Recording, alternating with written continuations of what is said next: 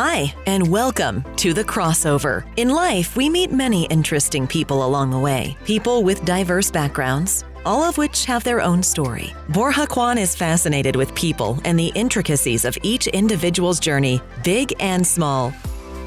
In all of his interviews, there's one pattern that seems to be common.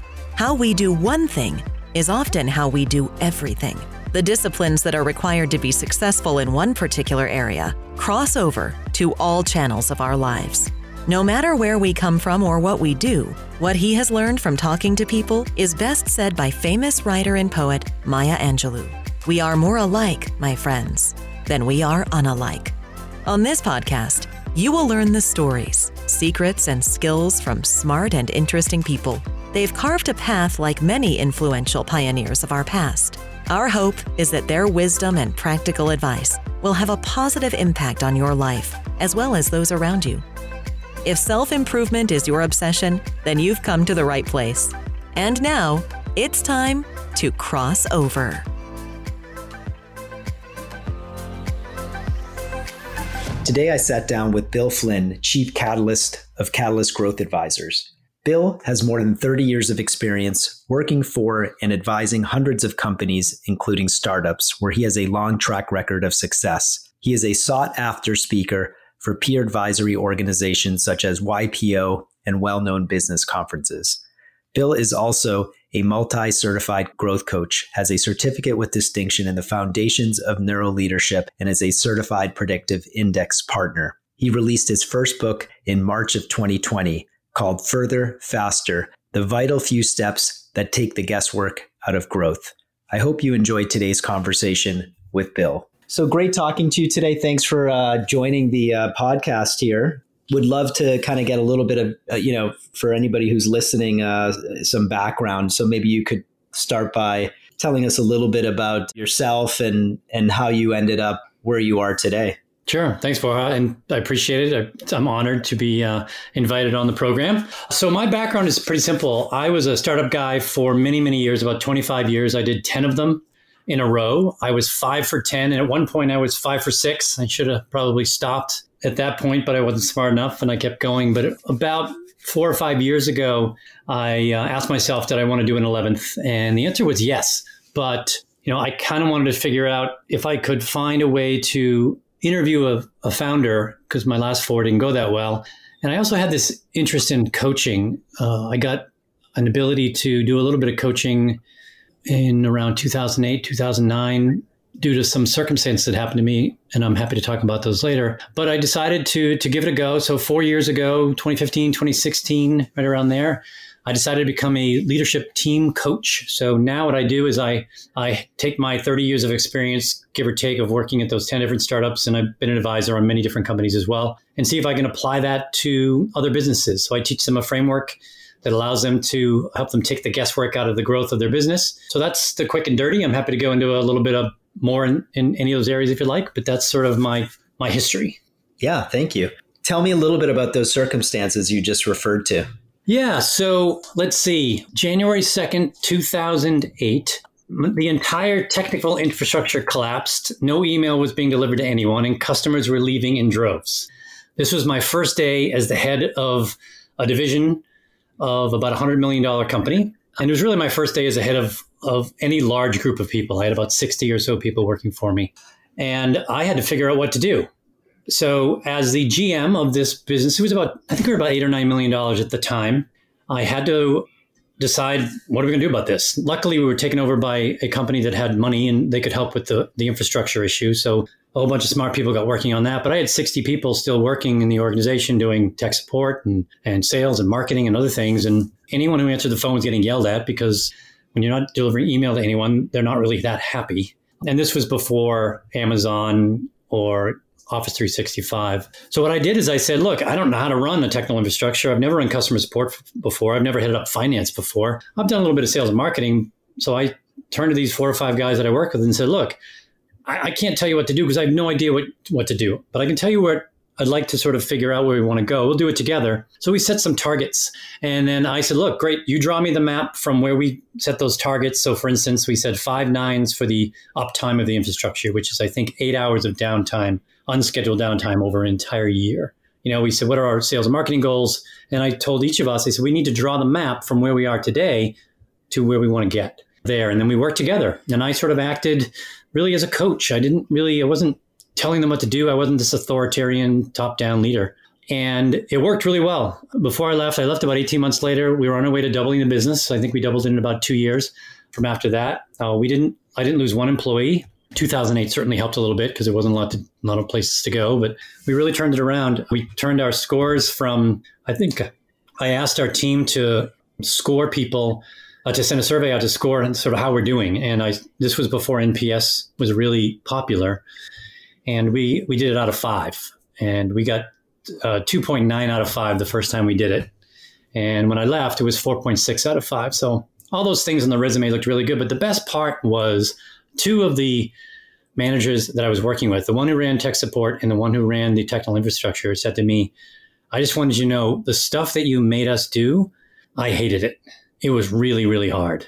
But I'm so glad you made me do it because now I know how to do that. And I decided I wanted to get more of that. I wanted to help more people to be more self-sufficient and figure things out for themselves. So about 4 years ago, I decided to do that. And I work with just a handful of customers, 5, 6, 7, 8, 9 customers at a time. But it's I finally know what a calling is now, Borja. I would definitely do it for free. And often I do. Actually, in COVID, I've given my services away, many, many days of my services away. So that's sort of the circumstances that led up to it. It was really by necessity. Yeah, lots of good information there. So you would say that the outcome of that experience, working for that company, going through that exercise with the team in that environment, was when for you the light went off that this was something that you really wanted to dedicate yourself to in a full-time capacity. And is that right? Like that experience was kind of the one that sort of turned you from being an employee to a business owner? So it wasn't instantaneous. I left in 2009, something like that. I was mid-2010 is when I left. I just stored it in the back of my mind. I had an opportunity to do another startup. It sounded really exciting. I wasn't going to be the head of anything. I was going to be the head of sales, but that was fine. I got to work with a bunch of really good people, a bunch of people that you and I worked with in the past, and I wanted to take that opportunity. So it really was a few more years before I did it, but I definitely put it in the back of my mind saying, this was something really interesting and I want to look into it. And my last company, it was in 2015 and it just wasn't working out. And basically I got let go. I knew I was going to let go. It was either I was quitting or I was going to get let go. At the time I really kind of needed the money. My daughter was going to enter college shortly. So I was trying to put as much money away as I could.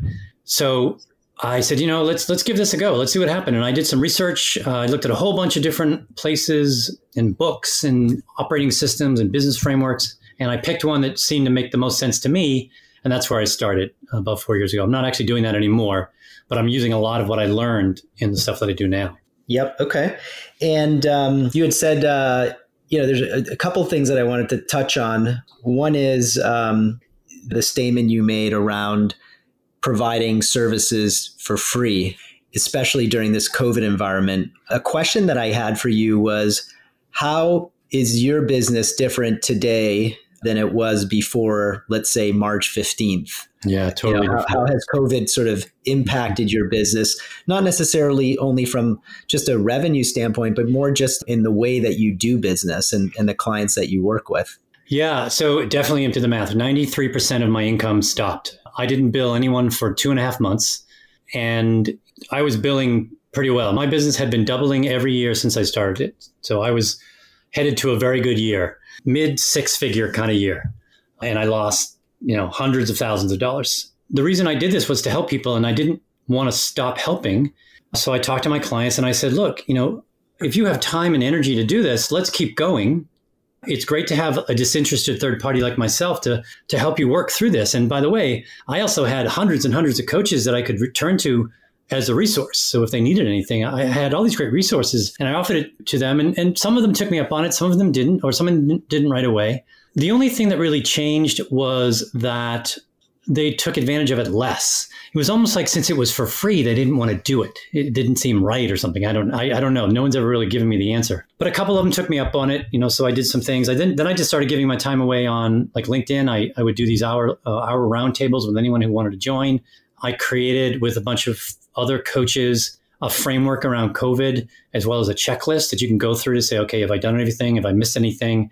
Just so you can at least you're in crisis mode, right? And many of these businesses just fell apart. Or I have one customer whose business almost doubled because budgets moved to them from where they were. And even though it's a good problem to have, it was still a problem. They were like running around with chickens with their heads cut off, and they knew it wouldn't last. So, I just sort of wanted to plant things in people's brains so they could think about, okay, we don't know how long this is going to last. We certainly know it's impacting us in some way or another. Our business has changed, but the fundamentals haven't changed. And let's focus on those, making sure we have those right. We might need to pivot a little or change some things. I have one customer who is an apparel company, and they lost basically most of their business. So they started making masks, and they pivoted to masks, and they still do it. They actually wore it today. It's a pretty cool mask.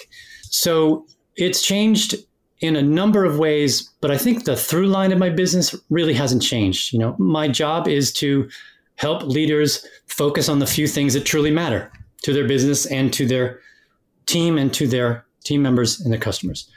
And that really hasn't changed much. The only thing that really changed more is how often I do it. I do it a little bit less than I used to.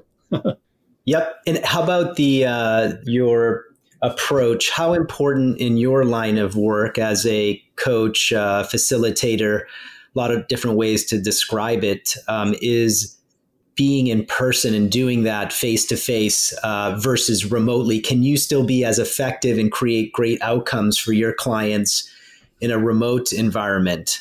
Yeah, you can still create great outcomes. It's a little harder because a lot of my job is actually not paying attention much to what people are saying, but how they're saying it and how other people are receiving it.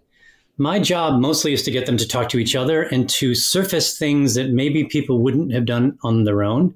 So let's say, you were in a meeting and your boss was talking or something, and I noticed your expression change. I'm going to log that. I'm going to obviously let the boss keep talking until he or she has finished their thread.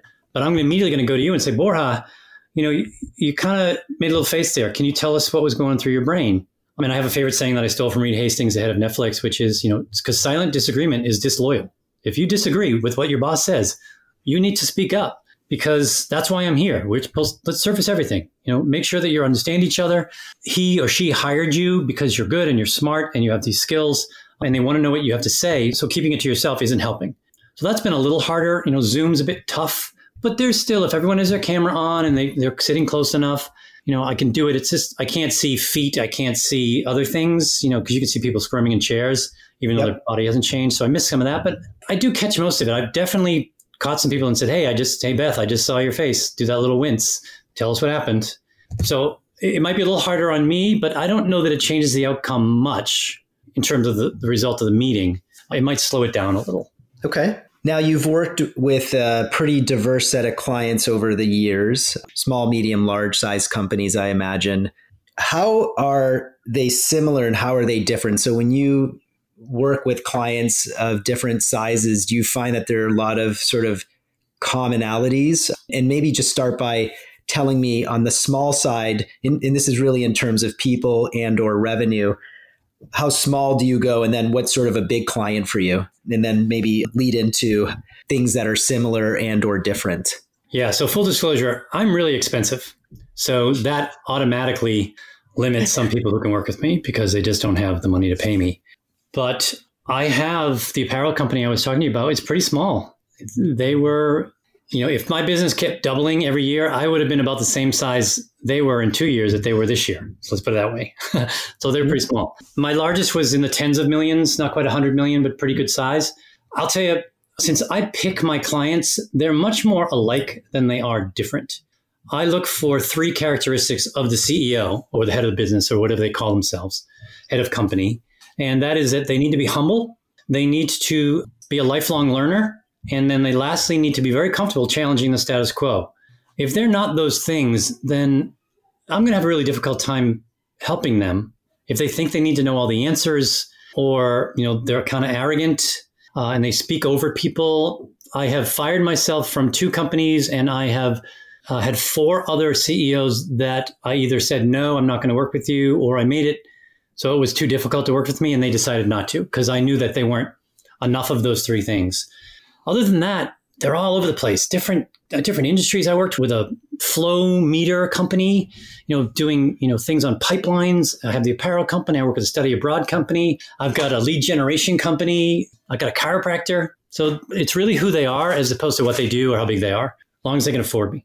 Yep. So you're agnostic in terms of the type of businesses that you work with. You're more after specific characteristics or qualities that these leaders have in order to match well with you. And so do you find that when you sort of do the audit, if you will, or you look under the hood and you really assess things, that a lot of the problems that these leaders have are very similar, or do you find that there's a lot of unique things that are problematic for these leaders? I'm curious to understand, if oftentimes they kind of really boil down to many of the same things that are preventing them from being successful or scaling their business. Yeah, I think the only thing that probably happens the most often is I believe that we've sort of created this aura or persona of a head of a company. And, there's just sort of this hero level thing that they need to be. They need to know everything and they need to have all the answers or most of the answers or whatever it might be. I don't think it isn't necessarily arrogance. I just think that they have some level of responsibility they feel they have. So they over direct, they over instruct. So a lot of what I do is I just get them to back off a little bit. And I say, look, again, as I mentioned earlier, you have these 5 or 6 really smart people you hired. You went through this really probably rigorous process to get them here. You think they're the right persons for the job. You want them to do the job. So, Steve Jobs, why would you hire them and then tell them what to do? You should hire them and they should tell you what to do in their part of the business. And you want to make sure that it aligns with your vision, and the core values of the company and all those kinds of things. But for the most part, you want to let them go. I would say that's probably the most prevalent. It's not with every one I have, and it's certainly different degrees of the spectrum. In terms of other stuff, the biggest issue that comes up, so I generally work on 3 or 4 major areas of the business. One is people or teams. The other is strategy and execution, which really go together. So I kind of make them one thing. And then the next is cash. Most people have trouble with people. We're all crazy. We're kind of highly irrational, highly emotional, impulsive beings. And you're trying to get some stuff done and you're like herding cats and that sort of bothers you. So sometimes you need a little help, right? So I've studied a lot of neuroscience and a lot of cognitive psychology.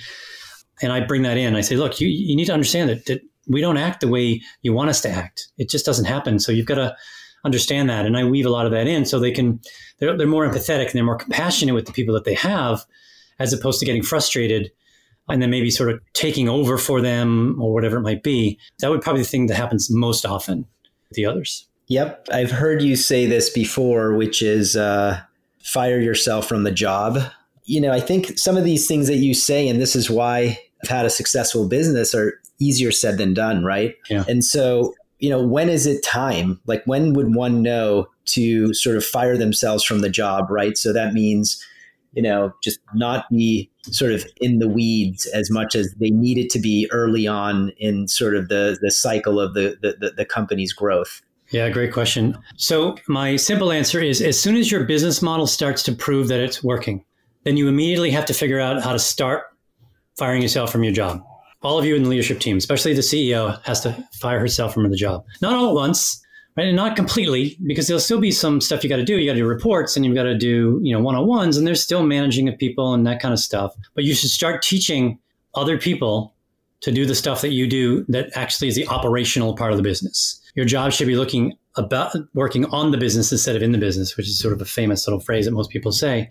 Unfortunately, when I work with leaders, it's usually when they're stuck. They've hit a wall, or they've grown actually so crazy and so fast that their lives are a mess.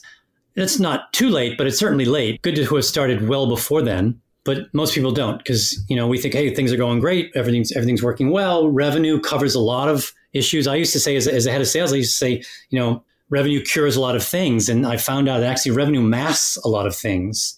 It doesn't cure anything. It's just the measurement of which you put on the business at one level. But it's actually not even the best measurement, in my opinion, unless you're trying to sell your business and you want a multiple of the top line, which is pretty rare. You're going to get a multiple of EBITDA. Then revenue really doesn't matter. It's cash is where it's at. You want to figure out how to run your business and how much it's going to cost you to run your business as you grow it. So you want to be looking out 2-3 years ahead, at least, as you want to look way out, sort of an ideal, this whole Jim Collins thing, right, with BHAG and vision and all that stuff, which is really important. But once you do that, you want to reel it into about 3 years, give or take. And you need to be very vivid with your team. So they're clear on where you want to be, how you're going to get there. And then your job is to figure out, okay, who should be doing what? Because you can't do everything, obviously. Teach people or bring new people in, whatever it may be. And that's where you should be spending most of your time of those 3 years, is just sort of, I used to say you kick them back into play, right? You're not actually in the game, but if they go out of bounds, you sort of push them back in. That should be most of your job. And most of the time it isn't. The last couple of years, I spoke at a bunch of different peer-to-peer advisory, like Vista, Geo, YPO, those kinds of things. And I asked the same question. I've spoken to probably 400 or 500 CEOs over the last 4 or 5 years. And I asked them about what percentage of the time do you spend working in the business, doing a day-to-day job, and how much do you spend on the business, thinking about where it's going to go and that kind of stuff. And it's almost always 80-20 or 90-10. And it should be the other way around. Yep. Do you think that that's the right ratio, though, 80-20? Or is it possibly 60-40, 70-30? And I ask that because as a business owner myself, again, I'm in plenty of need for someone like yourself to help guide me and make me better. But I think sometimes, there's this constant conversation around, micro versus macro, right? In the clouds, in the dirt. And I think, in my experience, and again, this isn't going to turn into very specifics about me, but more just in general, that I think is applicable to what you just said when you talk to the 400 to 500 CEOs, right? They're 80% in the business and 20% not, right? Yeah. Day-to-day wise. I think sometimes when you pull back, oftentimes, you pull back for a period of time, and then when you reinsert yourself, you sort of discover a lot of issues that occurred over those last 30 days when you decided to sort of remove yourself, if you will, from the day-to-day. So I'm curious, is that really like a hard and fast 80-20, or is there some wiggle room there where you think striking the right balance, is key, but making sure that more of your time is not spent in the day-to-day? Yeah. So there's nothing I ever say is sort of hard and fast, right? And you astutely asked earlier, what kind of business sizes do you have? And the small business I was telling you about, there were only, I think, 6 or 7 of them. So the head of the company she's a player coach. So she certainly has to do that. But working with me, I'm constantly reminding her that her job is to figure out how to do less of the work and more of the thinking. But as long as it doesn't affect the business too dramatically. Unfortunately, so how many people are in your business? But I'm by myself. So what I've done is clearly I have to do just about everything, but I outsource stuff. I use Fiverr for things, and I ask other people to help me on certain things. I have other coaches that will help me, but I look for tools to make the things I have to do just super easy. Like I use Wave just to invoice people, and it just takes care of itself, right? It takes me 2 minutes to invoice people. I set up so it's on a credit card. I don't have to worry. I don't do any credit stuff. I don't show up unless they have already paid me for my session. So I don't have to worry about spending time and money doing that. I want to spend my time coaching, reading, and providing an opportunity to attract new clients that I might want someday. Those are my 3 main things that I do. Everything else, if there's something else that I do, I try to just stop doing it. If I get to a point where I'm going to need help, let's say I get to $1 million or $1.5 million, and I'm just going to need some help, then I might hire someone part-time to do some of those things. They'll keep an eye on my website. Maybe I'll hire someone who can write, and they can do more of my writing for me because I'm not a good writer anyway. But I've already thought through which of those things I would give to someone else before I need to. So if the time ever came, I already know what to do. And hopefully I've already established some relationships with people that when the time comes, I'll just bring them on or hire them. I have a whole bunch of sales. I have a whole bunch of marketing people I know. I have a whole bunch of other finance people I know that could come in and do my books and that kind of stuff. So you have to weigh that. You have to weigh, my contribution to the business, and the business not meaning making it work, but the business in terms of driving profit and cash into the businesses should be your main focus. If you're doing a bunch of stuff that you can't tie back to profit and cash, I would say you should ruthlessly ask the question of yourself, do I really need to be doing this at all? And then if not at all, then is there some other way I can do it? I'll give you one more example, which you and I have connected on a few times on, is I read somewhere that it takes 8 back and forths to set up a meeting on average, any meeting, just with someone like out of the building. So I said, well, that's crazy. That's, if you do that, even if it's, 2 minutes to write the email and then do this and then check your calendar and do that and do it again and go back and forth, it's still going to take 10, 15 minutes to set up a meeting. And if you have 20, 30 meetings in a week, do the math, that's hours. So I just use Calendly and I say, great, you want a meeting? Here's my link. You can pick a 15, a 30, or a 60. Up to you. I never have to do anything again. That saves me hours and hours a week. Just do one thing. That's the kind of mindset I'm trying to put into the leaders' heads. It's not necessarily not doing stuff, but it's also doing stuff as efficiently as you can. Great. You talk about autonomy. This is related to sort of the team, right? Define what it means to give people autonomy. So I kind of already alluded to it, right? With the example I gave on the circumstances is the head of the network infrastructure, the head of customer support, and the head of sales, which was Rick Haupt, by the way. I said, look, let's argue on the direction, right? And the outcomes we're trying to reach. I definitely want to argue on that. And let's come to something that we can align on. I don't want to just tell you what you got to do. You need to be bought into it. But it needs to be something that's probably not, it's a stretch, but not too much of a stretch. It should stretch us because usually when we stretch ourselves a little bit, we reach it. And then I said, go. What do you need? I said, and so come to me. Do you need resources? Do you need bodies? Do you need money? That's my job. Your job is to tell me how it's going to work and how it attributes to this thing.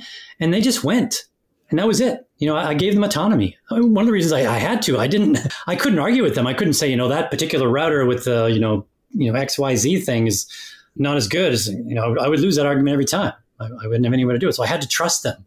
So you got to hire well. But then if you trust and you give them autonomy, you get there. I think I read a thing, I can't remember what it was, but it was something like the people who allow autonomy in a business. Oh, it's right here. In a study by Cornell University following 323 small businesses, those that offered autonomy grew at 4 times the rate of top-down, control-oriented firms and had 1/3 the turnover. If that's not enough data to at least have you give it a try, I don't know what is.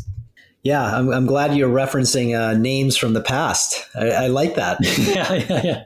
You talk about neuroscience and cognitive psychology a lot. Yeah. You have a background, you've taken particular interest in that. I think you have certification. You're certified by an organization, if I'm not mistaken. Yep. Tell me a little bit about how that experience, background, those credentials are helping sort of you in the work that you're doing for your clients. Yeah. So can I tell a story about you, Borja?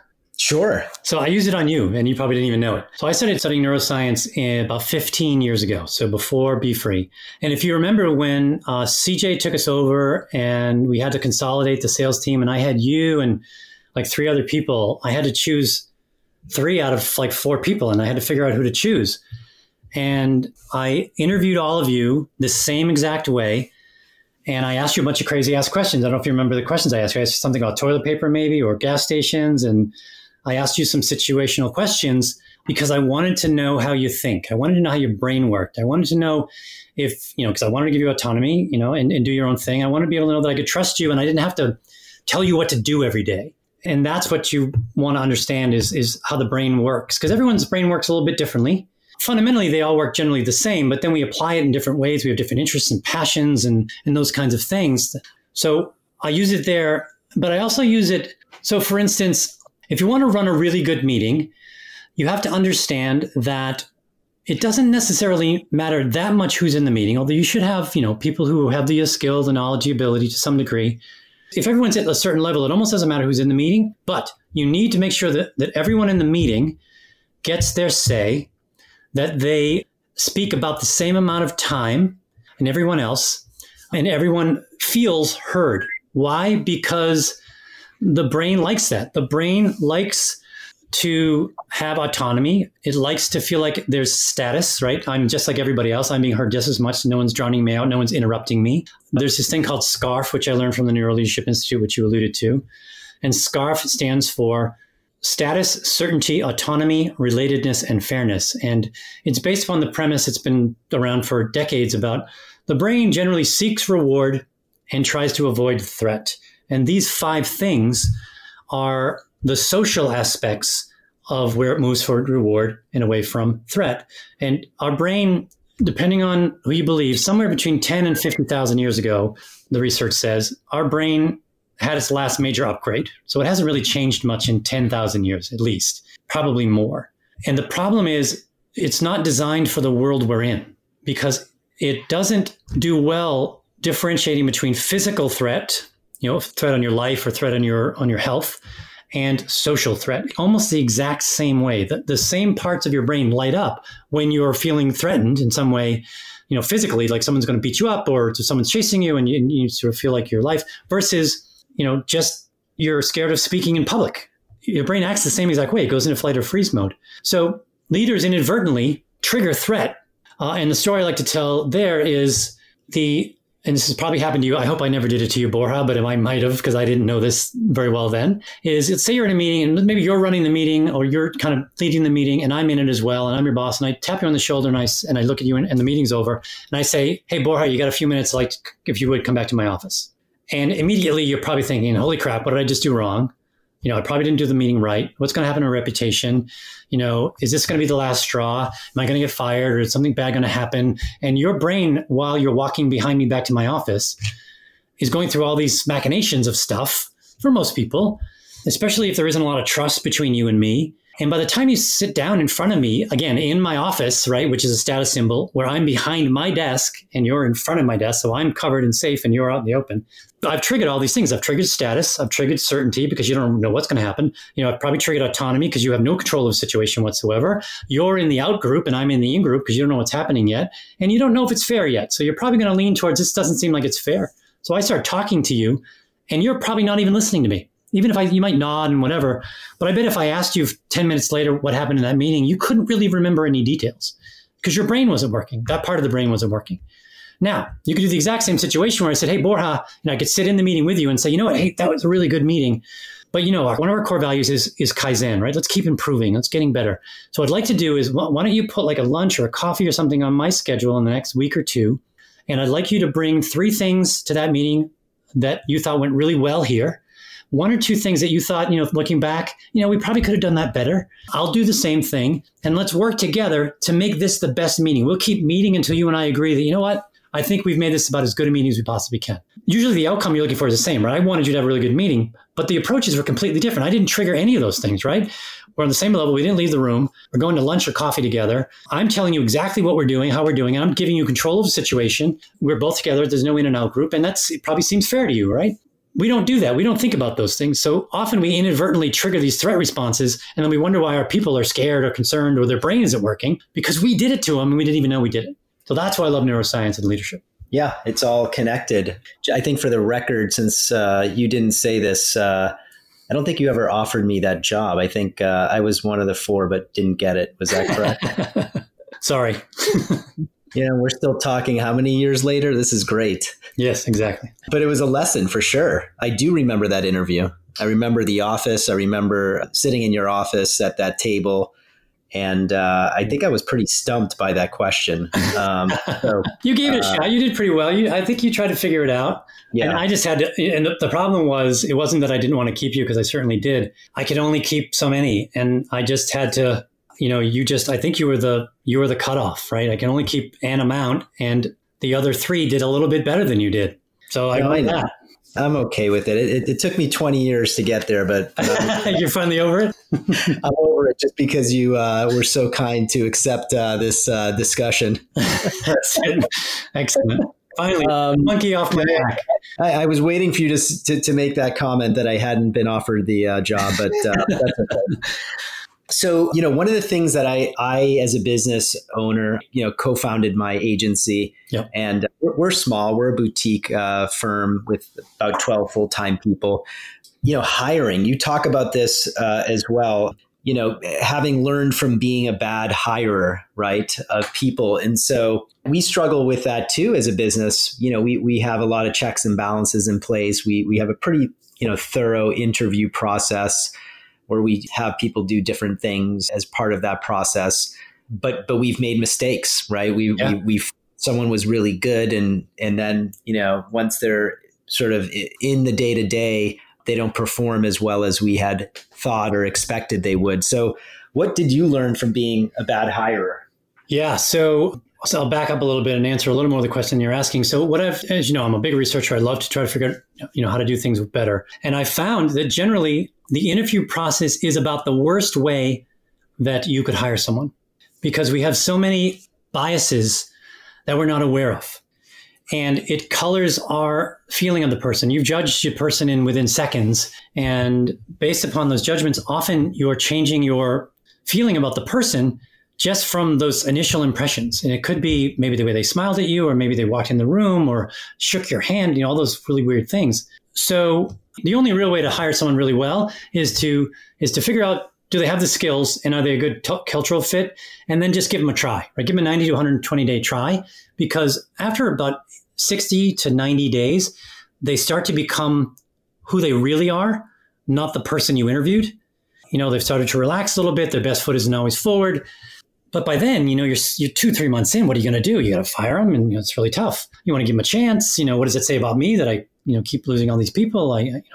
Whatever. But that's not always easy to do. You can't afford it, right? If you're a small company, you're paying these people clearly, and do they work out? Do they not? If you actually do the math, it's cheaper if you do it that way, but it still doesn't feel cheaper. So what I learned specifically was that salespeople are arguably the best interviewers on the planet. They get interviewed on a regular basis by skeptical customers. They know how to study. They know how to figure stuff out. They know to try to figure out the answers to the questions. So I stopped asking questions that they usually got, asked, like, give me your biggest weakness, tell me your greatest strength, put yourself in this position where this happened or that happened. And at some point, especially if you've been in sales for 5 to 10 years, you've answered all of these questions at least once before, and you know how to do it.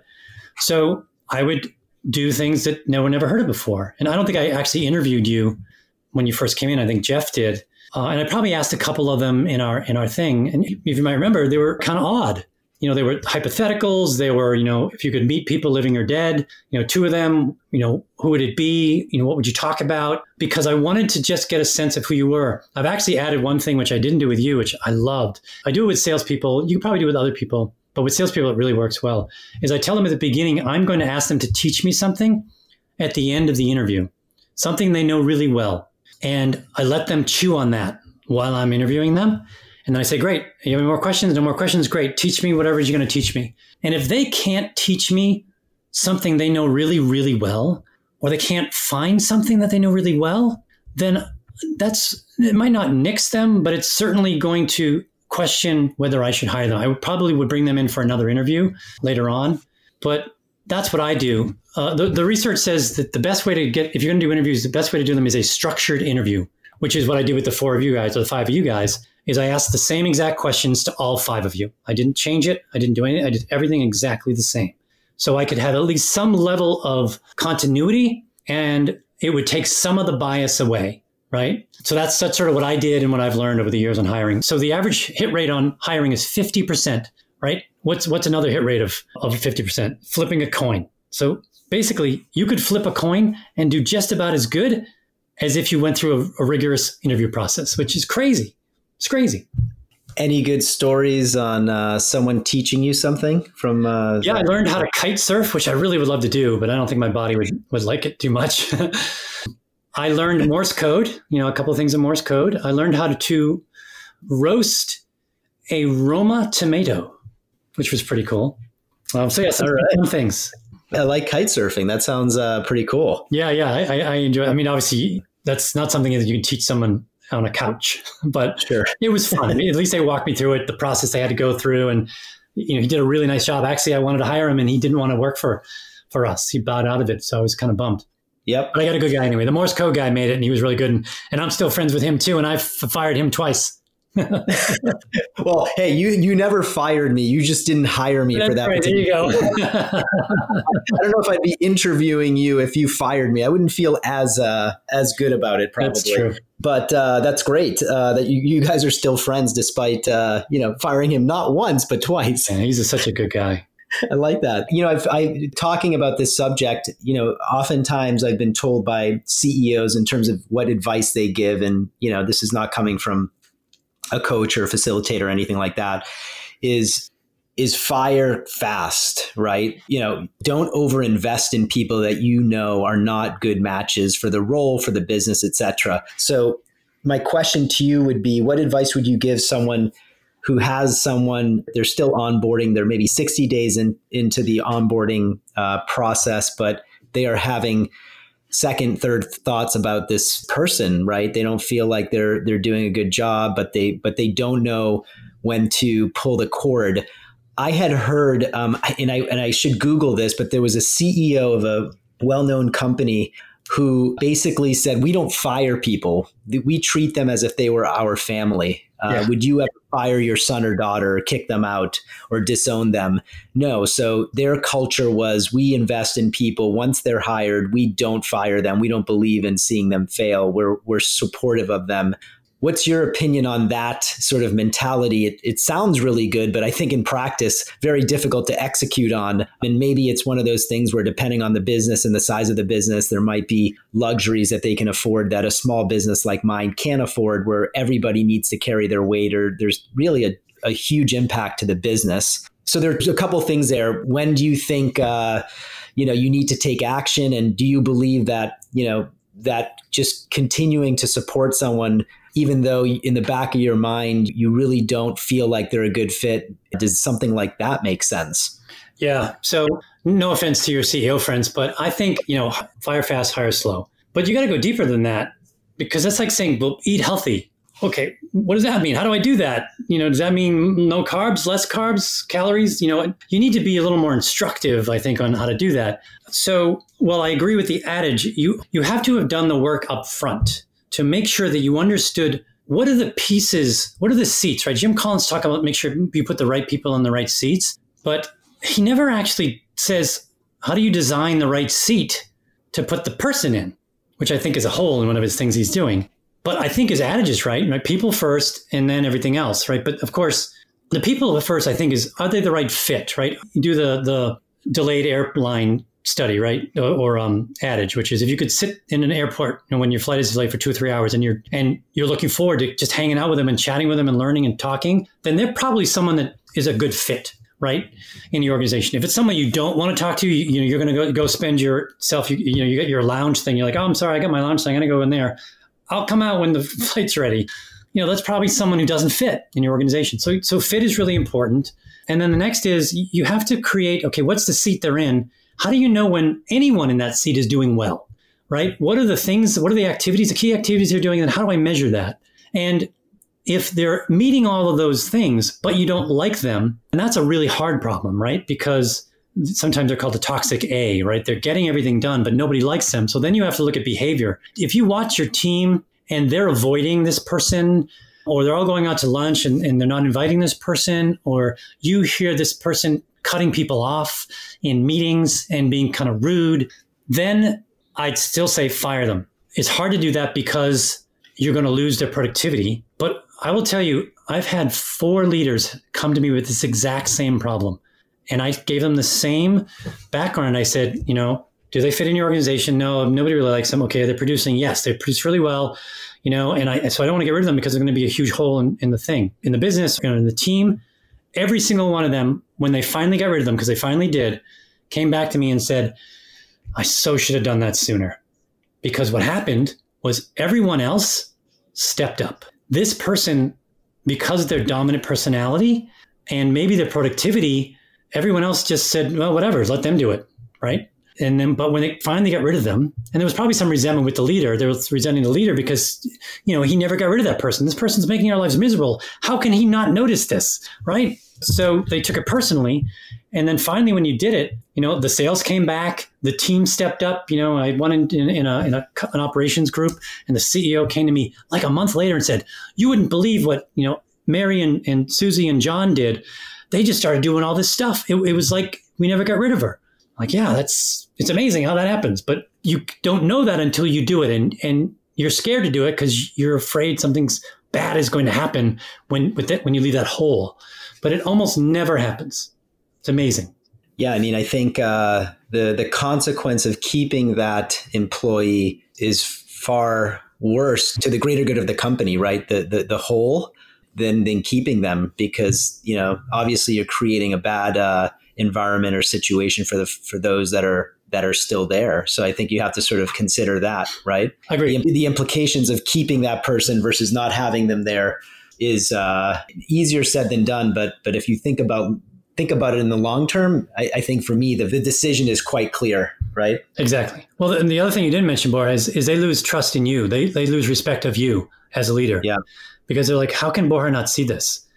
Or why is he ignoring it? And you don't want that either, because, you want to be the leader. You want them to follow you. And if they don't really respect you, or they won't completely not respect you, but they'll, let's call it a battery, right? The battery will drop a little, and it'll take a while for that to come back. But if you do it 2 or 3 times, what happens is your best guys go, right? They just leave. As soon as a really good opportunity comes along, they may not look for it, but they're going to take it.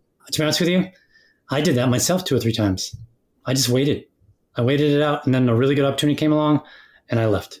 Yeah, no, I think, I also think, to your point, you lose credibility as a leader, because I think at that point, your team knows that you are taking into account cash or revenue over their happiness, right? Yeah, and fulfillment and satisfaction, and you want them to look forward to coming to work every day.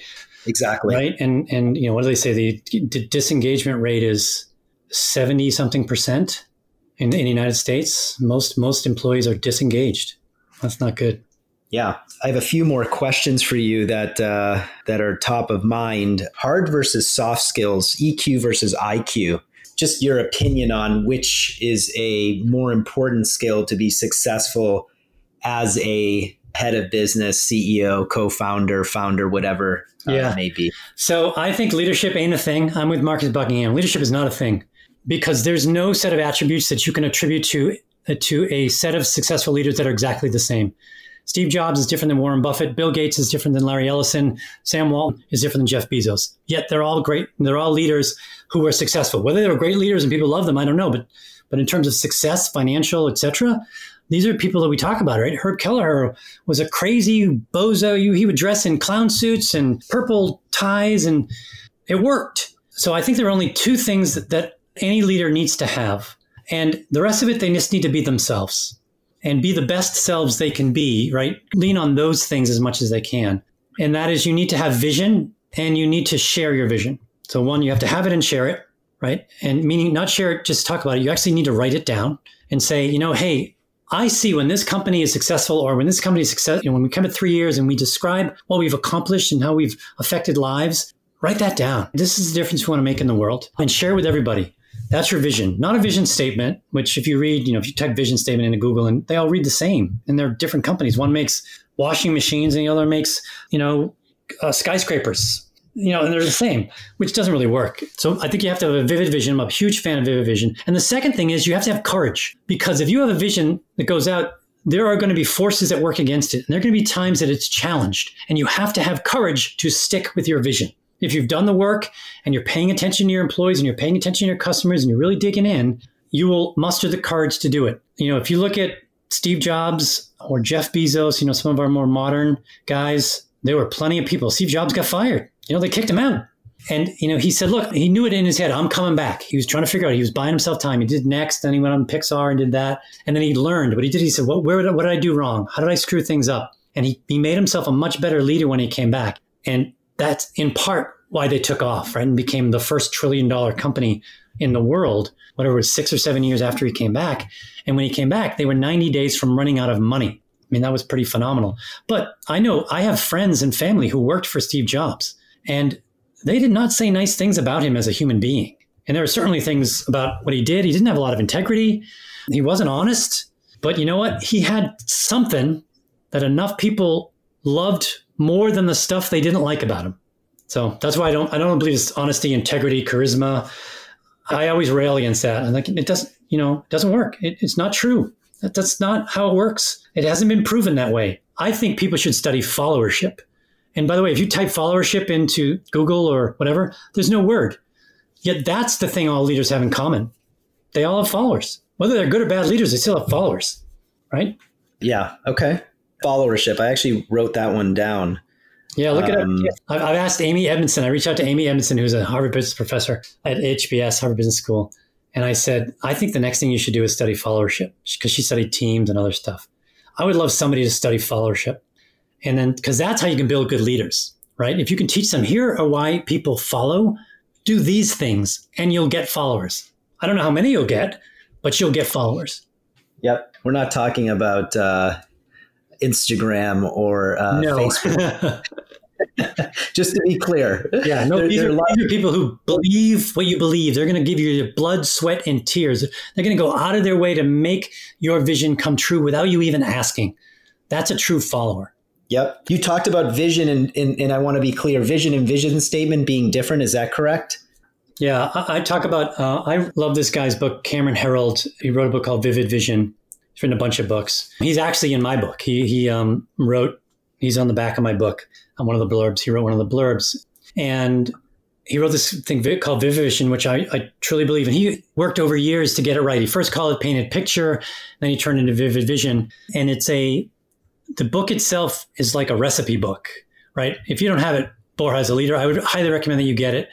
It's like an hour and a half read, and it's instructive. It says, okay, here's what you do. Go to this place. Go to a place where you feel comfortable and zen and whatever. No distractions. Bring a pen, bring a piece of paper, and then here's what you do first. And then you do this, and here's what you do next, and you do next. And he gives you all the steps to go through it. And, I'm sure your first vision won't be your best vision, but it's still better than not having it, writing it down and sharing with people. At least you got to give them something. And I did this recently with one of my clients, and, he didn't want to do it. He's a pretty good writer, but he doesn't have time. And I said, it's okay. I get it, but it's going to make a huge difference. You're going to need to trust me on this because I've just seen it. And so he finally did it. It took him about 5 or 6 months to write it all down. He did the first version of it. And this never happened before. He blind copied me, or he CC'd me on it, and he sent it out to his entire team. And so I got to read all the comments back, and they were saying, I am so glad to work here. This was such a wonderful thing to read. I am so proud to be part of this company. I can't wait to help make this vision come true. They were just overjoyed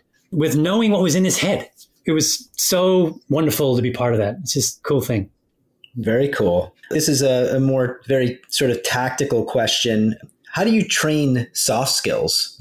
So what do we mean by soft skills first? Are we talking how to manage people? Just in general, I would say for me, soft skills are your ability to develop relationships with customers, not necessarily over Slack or email, but in sort of an oral way, right? Yeah. Talking to them on the phone, meeting them in person, just having the ability to communicate effectively verbally versus in a written form. Developing those skills, that is a critical skill in any sort of client services business. Yeah, I think you obviously need to have the fundamentals. You need to be able to put two words together in a sentence. And as long as you start those fundamentals, you went to college or high school and you learn how to do that, or you grow up in a family where you're encouraged to make arguments and that kind of stuff. But I think if you want to have really good soft skills, it needs to be less about you and more about them. And so when I hired salespeople, one of the other things I didn't mention is there were 3 attributes that I always looked for in a salesperson that I hired. And they need to be curious. And when you're curious, you actually care about the other person and what they're saying and digging into what they're saying, as opposed to trying to tell them how smart you are and all the things you know.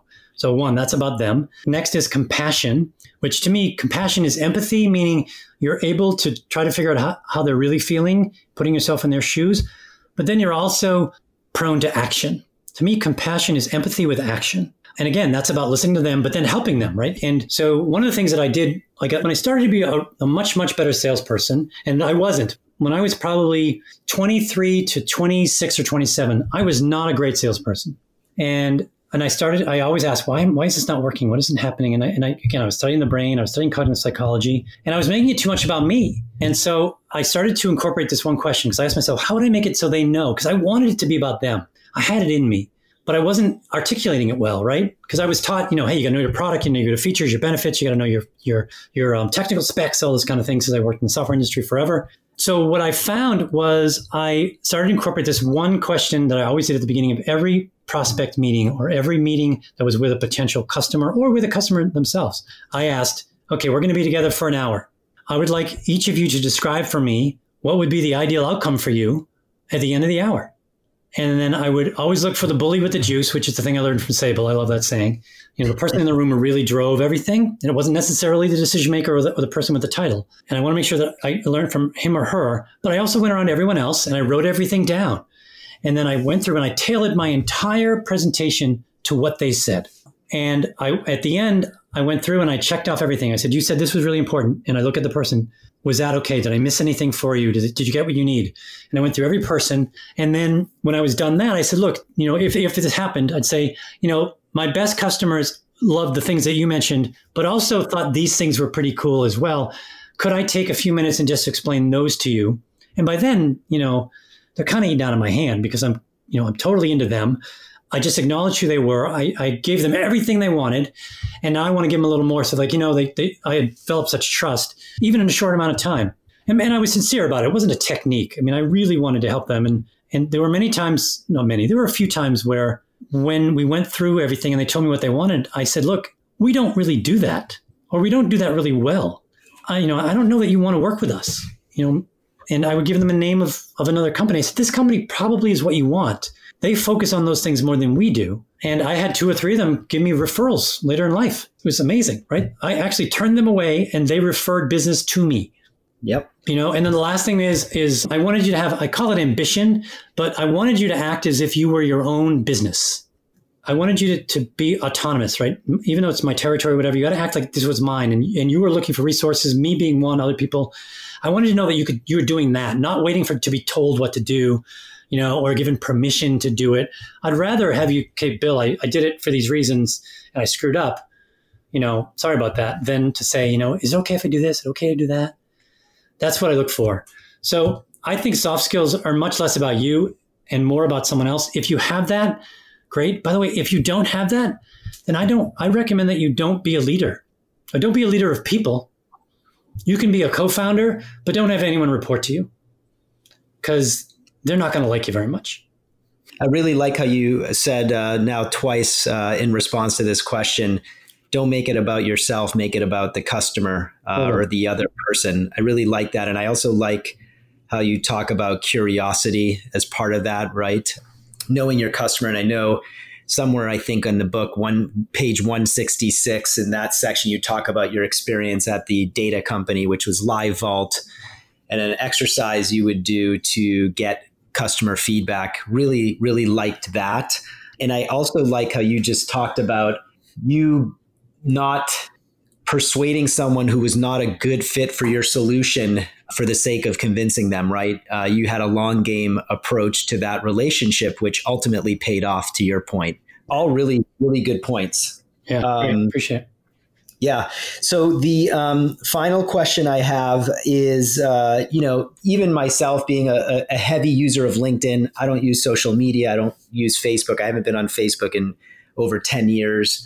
But I do use LinkedIn heavily as a source to sort of consume content for business connections, things like that. There are a lot of people that do what you do, right? Similar to my business, I'm an agency owner and we're very commoditized. Yep. A lot of people that do what you do, or at least proclaim or have a title that indicates they're a coach, facilitator, however they position themselves. So for someone that's looking for your services, I guess, what are the things that they should be thinking about, or what are the things that make you unique or someone like yourself unique in a very sort of crowded space? Yeah. So I don't coach individuals. I coach teams.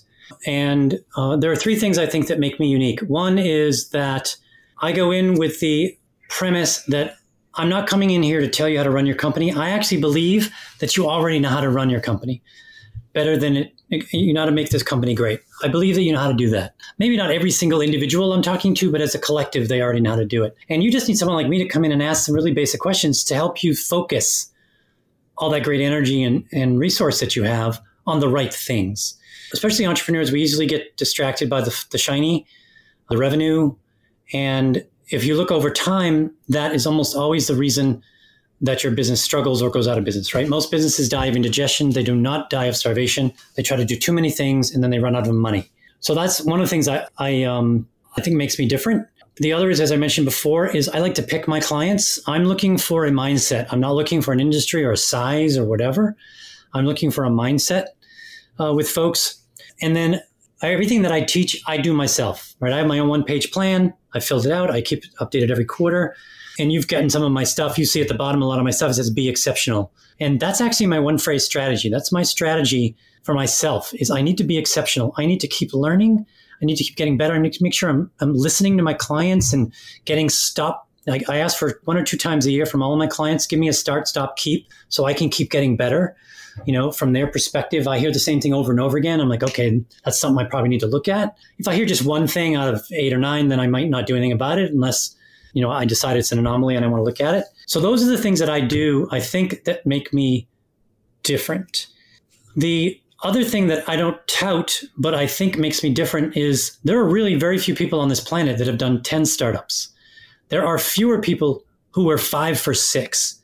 Now, I wasn't a founder, but I was certainly part of it, and I generally was an integral part to at least 4 of them. So I have this, I like to say, I've made a lot of mistakes. So I can help accelerate your growth by helping you to not make the mistakes I made so you can make your own. So I think that's sort of a fourth thing that I would throw in there that helps me to be different than most people. And, and especially leaning towards that sales and marketing side, right? Where a lot of people need help. So I think that's generally, you'd have to ask my clients. I do have one client. If you look on my website, I'll give you this one thing that they said, which I thought was probably the best compliment I ever could have had for what I'm trying to do, which is Bill is the best value per word of any coach or consultant we've ever worked with. And these guys were 50, 60 years old. To me, that is the ultimate compliment for what I'm trying to do. I'm not trying to spend your money or waste your time. I'm trying to get you to be able to fish yourself as quickly as possible. And then hopefully you'll keep bringing me on because I keep adding value beyond that. If I don't, then yeah, you should get rid of me. It doesn't get better with the value per word. That's for sure. That's someone who's looking at the cost against the. Yeah, he was a CFO, believe it or not. Yeah, there you go. That connects the 2 dots. Lastly, pick a number between 1 and 200. 1 and 200. 85. All right. I'm going to ask you one final question, and it is, would you like to be famous? In what way? I don't want to be famous. If I happen to be famous because of what I'm doing, then that would be fine. I have no problem with it. But if I do, then I would want to be famous for my purpose, which is to basically make a dent in the universe. I'll actually read you my purpose because I don't have it totally memorized and I'm sort of winging it here. So my purpose is to spend each working moment helping to advance the human condition through having enlightened leaders focus on the very few things that truly matter to their customers and teams. I see myself as a really unknown Simon Sinek. I'm an optimist. I'm always looking to help to make things better. I'm trying to figure out why things are the way they are. He's just way more famous than I am. And a better speaker probably too.